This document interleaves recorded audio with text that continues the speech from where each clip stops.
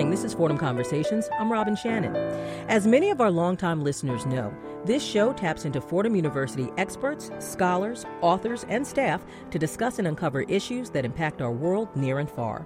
But many of you may be surprised to find out that here at WFUV, the news department has made it a mission to train inspiring journalists for careers in multimedia journalism. While it means having to train new journalists on a yearly basis, some of the content these student workers produce show that you don't have to be a veteran to create quality content. So today we're showcasing some of the stories and interviews that students have produced for Fordham Conversations. We start with an award-winning piece by Sarah Kugel about the challenges of homeless gay and lesbian youth. It's a hot evening on Manhattan's west side at Hudson River Park. A breeze comes off the water as the sun begins to set. Joggers trot along the path parallel to the river while weaving in and out of people enjoying the view. Yet as the dusk paints the sky pink, the scene changes in more ways than one. Packs of teenagers meander into the park, 4 or 5 at a time. Most black and Hispanic, some no older than 13, they roam towards the piers. They carry plastic bags filled with clothes. They congregate, circling around tables or sitting cross-legged on the ground, looking out towards the water.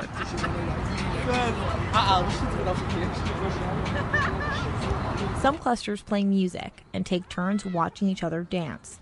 Another group, not so subtly, pours vodka into plastic red cups. Others sit in a circle, talking while passing around a joint. By 10 o'clock, at least 50 teenagers are nestled about the pier. Here we met a 17-year-old girl named Jay, who comes here every night with her girlfriend. She says everyone here has a story similar to her own. I think it was about 3 years ago when I came out to my dad and told him I was a lesbian. And he's from Africa, so he didn't want to deal with it and didn't think that was the proper way to go. And he asked me if I would want to be straight or gay. And if I was straight, I could stay in the house. But if I was gay, I would have to leave. So I chose to leave because I wouldn't want to lie to him about who I was. So I left. After she left, Jay spent almost 2 years couch diving and in and out of shelters before finding a space in foster care. The rest of the crowd at the pier considers her lucky because she has a place to go other than a mainstream shelter. Many gay and transgender youth who seek refuge in the youth shelters find themselves vulnerable to violence and abuse from other residents. One 19-year-old who asked to remain anonymous explains. Homosexuals that are placed in other youth-like shelters are in an environment where it's predominantly heterosexual, and that can be quite stressful. It's an environment where it's filled with hostility in a way. You can feel it in the air. You can literally feel it in the air. And the staff, they're not really conscious of what accommodations LGBTQ youth need, which is quite sad in a way. Covenant House, the largest homeless youth shelter in the city, says it works to create a comfortable environment, but many LGBT youth say they still feel uneasy there. Because of this, some take other measures. Some engage in prostitution just so they have somewhere warm to sleep. Others stay on the streets, or as this teen told me, on the 14th Street Pier, where he spent many nights. The official closing time for the pier is 1 a.m., but I would sneak back in and sleep in the children's park. It would be very cold, and, bugs would eat you up and everything. These are marks on my arms because I was being eaten up by mosquitoes and whatnot. It's uncomfortable, but we need a place to stay. Unfortunately, there aren't many places for LGBT youths to stay. Throughout all 5 boroughs, there are fewer than 100 beds in shelters specifically for LGBT young people. The Ali Fournier Center houses more than half of them. Director Carl Siciliano says he knows firsthand that the supply doesn't even skim the surface of the demand. At the Ali Fournier Center, on any given night, we have 150 kids that we're turning away who are on a waiting list. There are just way too few resources. There are way too few beds. There are way too many kids. Hundreds of kids every night are stranded on the streets of our city. And so comes the inevitable question. Who's responsible for taking care of these teens? Siciliano says, yes, the government needs to take responsibility, but he says other groups need to step up too. that the LGBT community needs to be more aggressive about this issue, that there needs to be more of a sense of crisis within our community, that so many thousands of young people are being hurt and rejected by their families because of being gay. I mean, this is happening to these kids because it's gay, and really it's like the most horrible attack on the gay community in our time. And we have to recognize that these young people are a part of our community, and we have to be more aggressive about demanding that our politicians make sure that our tax dollars go to protect our kids. A city-organized commission released a report this summer suggesting what more the city can do to help. Recommendations include a public awareness campaign on LGBT issues, improving healthcare services, offering support resources for families, and adding at least 200 regulated shelter beds for LGBT youth. However, since most of the recommendations cost money, city officials say it will be at least 5 years before solutions are implemented. We do function in an unfortunate reality, and and that's the fiscal constraints of our budget. Not looking to push the budget to the point where families become homeless because they can't afford to pay our property taxes or live in the city. I think we're already pushing that. That's the chair of the city's Youth Services Committee, Councilmember Louis Fidler. I've held over 14 hearings on this subject in the hope that mainstream media would start to cover it so people would think about it the way we thought about Willowbrook in the 70s and 80s. And say, this is not tolerable in a civilized society. The problem is that, the mainstream media has chosen not to cover those hearings, no matter how much we've tried. And so people still don't think about it. You got to think about it. Fidler says if the public knew more about this, then maybe they would chip in funding too. But regardless of where the money comes from, experts say it has to come soon. Caitlin Ryan is the director of the Families Acceptance Project and specializes in studies about LGBT youth and family acceptance of homosexuality. She says once these young adults are out in the streets, it's essential to get them into safe spaces as soon as possible. Well, one of the major problems is that when they are homeless as adolescents, it totally disrupts their education or any kind of ability to plan for the future, vocational or career development. So many of them end up not getting an education, and that already impacts their ability to live in society, to have a job. The longer they're out on the street, the more likely negative experiences and violence will happen to them, the more likely it will affect their mental health, so that they end up having serious mental health problems, substance abuse problems. They will have to likely engage in illegal activities to survive on the street, being unable to get a job or find a place to live or really fit into mainstream society. So the likelihood of staying on the street increases the longer that they're out there. Back at Manhattan's Hudson River Park, tonight a few teens will leave to go to a shelter or foster home, but those are the lucky few. The majority will stay here without shelter or safe place to go until who knows when. For Fordham Conversations, I'm Sarah Kugel. Next on Fordham Conversations, WFUV's Ricky Sobrano and Kyle Kessis sit down with author Ernie Palladino. They discuss his book, Lombardi and Landry, how two of pro football's greatest coaches launched their legends and changed the game forever. Ricky Sobrano and Kyle Kessis talking to Ernie Palladino, Fordham class of 77. He covered the Giants for 22 years on the Giants beat, and the author of the new book, Lombardi and Landry, how two of pro football's greatest coaches launched their legends and changed the game forever. Now, Ernie, Lombardi and Landry, both obviously great coaches, but personality-wise, they were pretty much polar opposites, weren't they? Diametric opposites, exactly. Wellington Mara described the difference perfectly. He said you could hear Vince Lombardi from 5 blocks away. You couldn't hear Tom Landry from the next chair. I mean, this is how opposite these guys were. Lombardi enjoyed a drink every once in a while. When he became coach of Green Bay, he had some legendary post-game gatherings in his basement, in his basement rec room, where he would serve as a bartender and make these wonderful drinks. Landry never touched alcohol. Lombardi, boisterous, a tyrant at practice, yelling. He'd call a player down in front of the team. He had no problems. Landry never raised his voice. You just find yourself on the bench. If you weren't producing, you didn't get chewed out, you didn't get slammed, you didn't get sworn at, you just found yourself out of a job, maybe off the team. Frank Gifford, he was lucky enough to have been coached by both men. He wasn't always a halfback. He was a defensive back, too. And he said Tom Landry's chalkboard sessions were amazing. He said he was brilliant, but he'd bore you to death. He'd bore the hell out of you, he said. But that's how he was. And, he would actually pass players in the hallway who were hurt, and they weren't playing that week. And he just passed them by as if he didn't know them because he had nothing to say to them. He was going to use all his speechifying energy to talk to the players who were actually going to help the team, who were actually had to execute the game plan.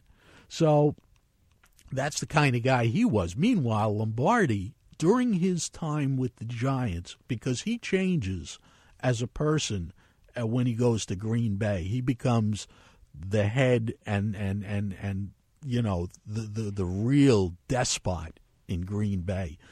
He was kind of like Idi Amin without the massacres. But when he was with the Giants, he was somewhat flexible. He tried to install the West Point offense. He came from West Point as an assistant, and he tried to install some of the option stuff, the quarterback option stuff he used at West Point. And poor Charlie Connerly, who was about 100 years old by then, he doesn't want to run the option because there's a bunch of big hitters across the line. He didn't want to get squashed, so he wouldn't run the option. So Lombardi actually went to guys like Connerly and Gifford and said, what do you guys feel comfortable with? Help me. Help me create a game plan. Help me create a playbook that you guys are comfortable with and can have success with. So there was a bit of flexibility there.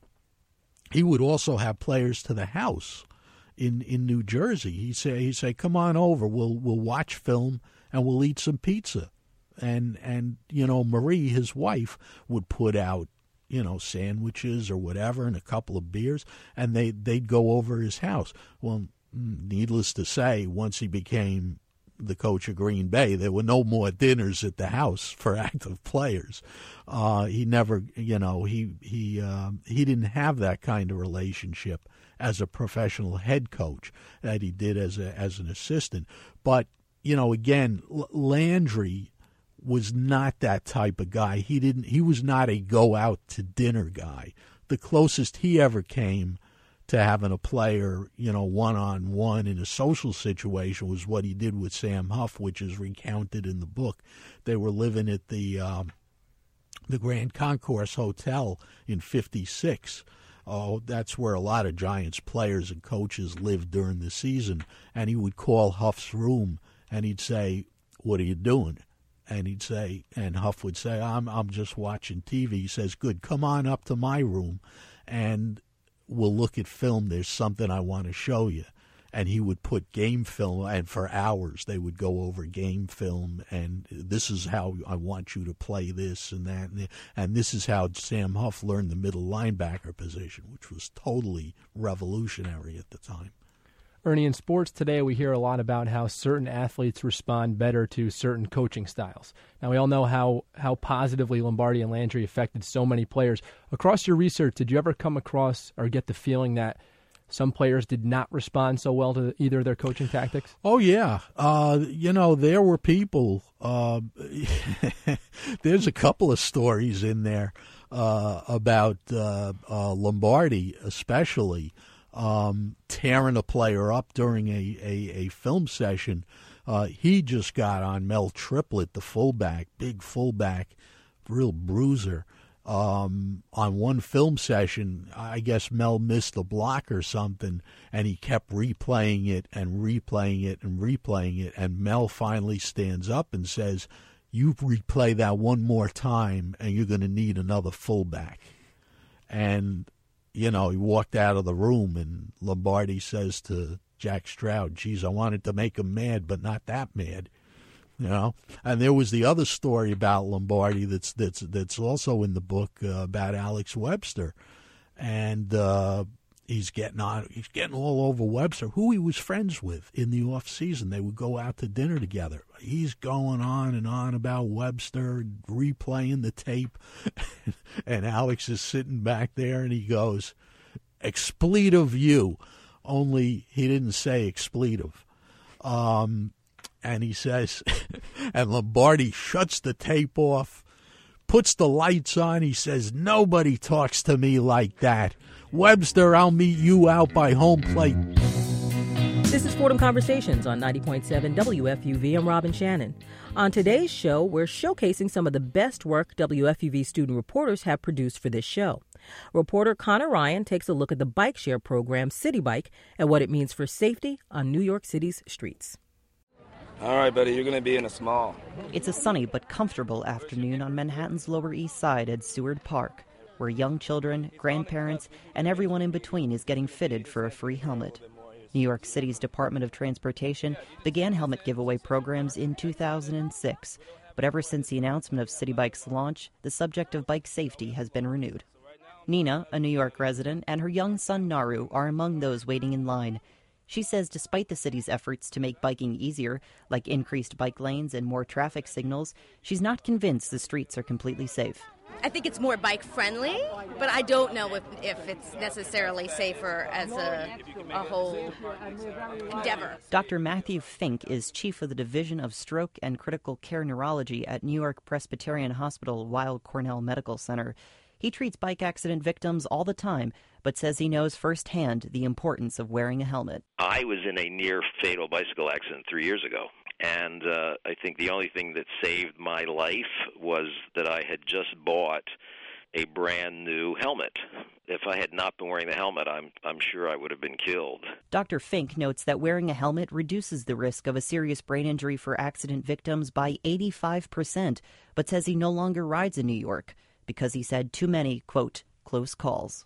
The Department of Transportation says the risk of injury to cyclists in New York City has decreased by 75% since 2000, and officials remain focused on encouraging helmet use. Meanwhile, Mayor Bloomberg says the city's bike lane system is the key to safety. It would be better if everybody wore a helmet. I think in a practical sense, a lot of people won't. The most important thing we can do is separate bicycle lanes from traffic, and that's one of the things we're really trying to do. But John Pucher, a professor at Rutgers University in the School of Urban Planning and Policy Development, says cars and trucks often block bike lanes. And what's worse, it goes unnoticed. He says that fact, coupled with inexperienced cyclists on the road, could create a dangerous problem for everyone. Any bike accident after the bike share program launches, Pucher says, will likely be the fault of the New York Police Department and not the cyclists. And what I'm hoping is that this bike sharing system will bring this issue to a head and force the police to finally do their job. It would be sort of nice if the New York City police would finally do the job they're being paid for and keep those bike lanes clear. Pucher suggests police patrol the streets on bikes in order to gain a cyclist's perspective on the road. To start, City Bike will station 7,000 bikes in 420 docking stations in Manhattan, Queens, and Brooklyn, and rides will be available 24 hours a day. The Department of Transportation wants to increase those numbers to 10,000 bikes in 600 stations by next spring. The bikes are meant for short commutes and rides are limited to 30 minutes. Cyclists must be at least 16 years old to use City Bike independently, and riders are not required to wear a helmet. As the bike share launch date nears, various advocacy groups are debating the best ways to promote safe riding. One such group is Transportation Alternatives. They plan to tailor their already existing Bike Ambassador program to help new city riders navigate the notoriously busy streets of Manhattan. Representatives will be located near bike docking stations to answer questions and provide other forms of help, according to the group's director of bicycle advocacy, Caroline Sampanera. Back on the Lower East Side, the once sprawling line in Seward Park has slowed to a crawl, and large cardboard boxes, once filled with 430 bike helmets, sit empty off to the side. Teresa Berry of the Department of Transportation says despite safety concerns with City Bike, she remains optimistic the future of biking in New York is on the right track. A lot of parents brought their children, and that's the future. So, and I think you see parents encouraging their children to be safe and to, in this case, bike safely, get a helmet. I think that's very encouraging. That's our future. Children under the age of 14 are required by New York state law to wear a helmet when riding a bike. Councilmember David Greenfield of Brooklyn is looking for all New Yorkers to join their ranks. The councilman is pushing legislation that would require all cyclists in the city to strap on some headgear before pedaling. I'm Connor Ryan, WFUV News.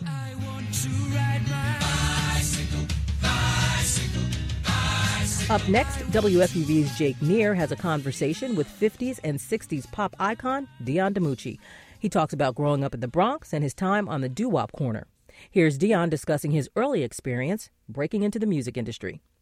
When I was 16, 17, there was a songwriter in my neighborhood, Pat Noto, who got me maybe an audition with a new record company that was starting out. At the time, this is what became Laurie Records. But I went downtown with my guitar, and there was a janitor. His name was Willie Green. He was the superintendent of one of the tenement buildings on Crotona Avenue. He said, just be yourself, sing the stuff you do on the stoop, and some of the stuff he had taught me. And I went down there and blew them away, and they wanted to sign me, and they signed me up when I was about 17. And they put me with a group that they had some existing tracks down at Laurie Records that I couldn't stand. They were like really overdone, A guy named Hugo Montenegro had orchestrated them and his arrangements, and he was great, but it wasn't my style of music. And they wanted me to sing on these tracks, and I did because, hey, I was a recording artist after all. So I sang on these tracks, and the song became a big hit in Boston. It was called The Chosen Few. And I started talking to the company. I said, listen, if you want me to sing with some guys, I'll go back to my neighborhood. I don't want to sing with these Okies from Oklahoma. They were like, they were like old men who sang Broadway show tunes. So they said, okay, let me see what you got. So I went back up to Fordham, took the D train, got off, and back home I recruited 3 of the guys from just adjacent neighborhoods, 3 of the guys that I knew that sang great doo-wop, street corner song. They would hang out at their local candy stores playing records and singing harmony and impressing the girls and everybody else in their neighborhoods, So I got these 3 guys, and we called them Dion and the Belmonts.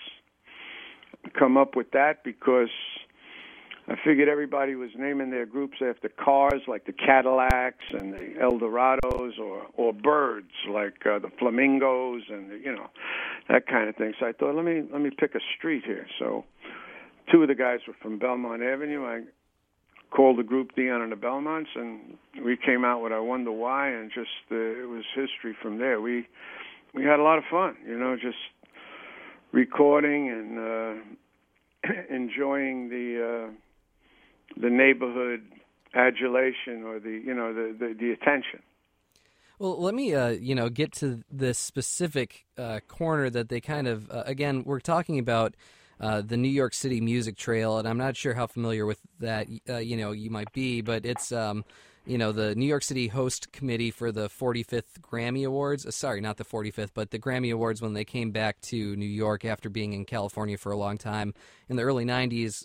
They chose dozens and dozens of sites all over the 5 boroughs, and one of those sites, and one that I'm focusing on here, they're calling it the Doo-Wop Corner. I'm going to read you the description here, and I'd like to see if you find that this is accurate. They say that it's 187th Street and Belmont Avenue. They say teen idol Dion DiMucci named his backup group the Belmonts after this street corner where they polished distinctive arrangements of I Wonder Why from 1958 and their all-time hit Teenager in Love 1959. Again, is that an accurate description? Yeah, pretty much. We would sing, pretty much near, Mount Carmel Catholic Church there. But, it wasn't one particular corner, but that's close enough. It was on those streets right there. So you actually, those early hits, I Wonder Why and Teenager in Love, those were songs that you actually worked out the arrangement right there in those on those corners? Well, I wonder why we worked that out in my little room where I lived with my parents on 183rd and Prospect. But as soon as we had that in our pocket and we went down and recorded it, we would sing that on 187th. We were proud of it. A little bit of show it off. So, when you were, kind of trying out these songs on the corners, did you have any, specific experiences that really jump out at you, some fond memories of doing that, maybe specific moments?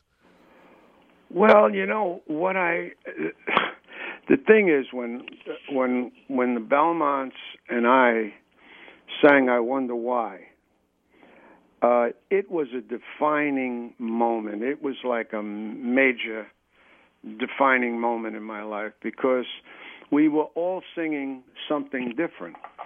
Carlo Mastrangelo was singing a riveting bass line, drilling, and Freddie Milano was singing low in a falsetto voice, his ooh-wah-wahs, and Angelo would be soaring with his tenor voice over the whole song, and I would be singing lead, and it was like four distinctly different parts, yet they fit perfectly together. I felt like it was a bit of heaven for me. It was. I knew it was something great. I never heard anything like this. I knew we were somewhere where nobody's been. I never heard anything like it because we all brought something very, very unique to the table. Angelo was an opera singer, and here he was singing what he had digested from some of these the channel, some of the doo-wop records he was listening to. And I loved country music and blues, and here I am singing lead. And Carlo was a jazz singer, and he's doing this scatting part on the bottom as a bass.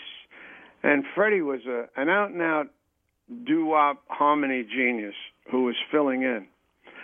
So it was not, and we were kids, and it was good. It was thrilling to be in the middle of that sound. And what stood out to me is it was hitting home to whoever was listening on the corner. The girls who came over and were listening to us, and whoever decided to lean in from the streets and want to listen to us. I could see the impact we were making. We were connecting. Were there big crowds, gathering around you guys at that time, or? For us, you get sometimes 30, 40 people. It was like, whoa, Oh, and the schoolyards, all our friends, and sometimes we would just, it was at a friend's party. We would do it, and it was like we'd get it on, and it was like something else. It was really something.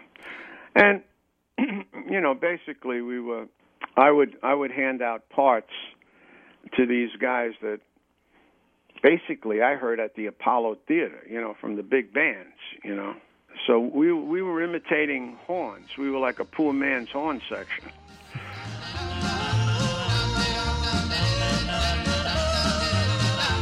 My thanks to all the students who worked diligently on this show, in the newsroom, the sports department, and at WFUV. I also want to thank my producer, Alan Canlick. Your member dollars help us train, educate, and prepare the next generation for successful careers. When you make a contribution of any amount, you make a difference. Call 877-938-8907 or contribute online at WFUV.org. For Fordham Conversations, I'm Robin Shannon.